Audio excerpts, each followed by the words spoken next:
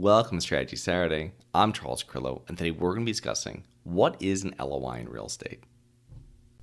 Have you always wanted to invest in real estate but didn't have the time, didn't know where to find the deals, couldn't get the funding, and didn't want tenants calling you? Since 2006, I've been buying income-producing properties in great locations that provide us with consistent passive income while we wait for appreciation in the future and take advantage of tax laws while we're waiting. And unlike your financial advisor, we invest alongside our investors in every property we purchase. Check out investwithharborside.com. If you like the idea of investing in real estate, if you like the idea of passive income, partner with us at investwithharborside.com. That's investwithharborside.com. So what is the LOI? An LOI, or the letter of intent, is a preliminary agreement between two or more parties that intend to engage in a business transaction.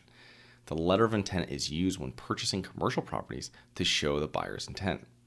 The goal of the LOI is to begin the conversation with the seller, and it starts the process and the negotiations. It is used prior to a contract. Many investors make dozens and dozens of offers prior to purchasing. The goal here is to avoid unnecessary legal fees for each offer. Now, the LOI is a short document, usually 2 to 4 pages, and usually non-binding, meaning it cannot be enforced by law. The LOI includes only the important details of the deal.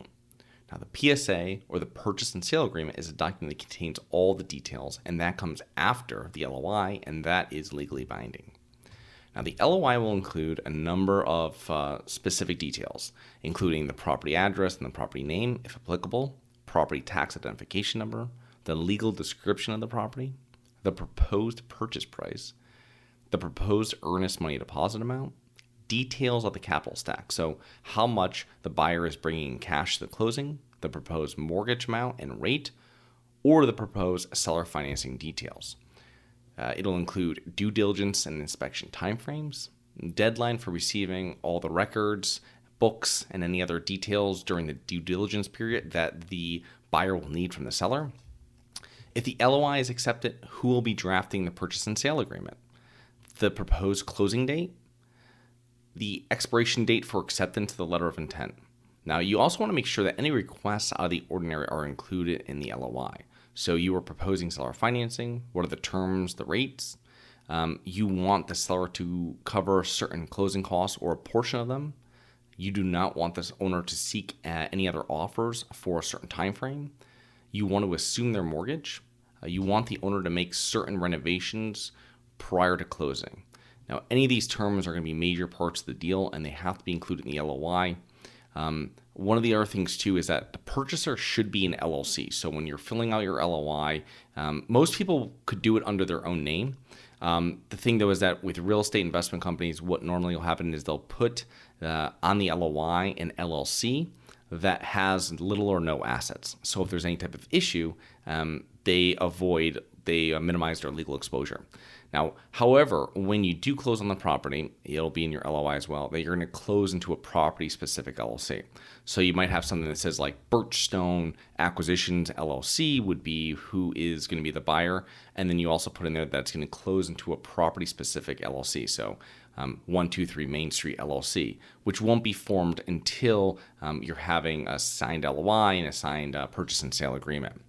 Now, if you're looking for letter of intent templates, you can download them for free from freeloi.com. That's freeloi.com. And I appreciate you listening. Please remember to rate, review, subscribe, submit comments and potential show topics at globalinvestorspodcast.com. Look forward to 2 more episodes next week. See you then.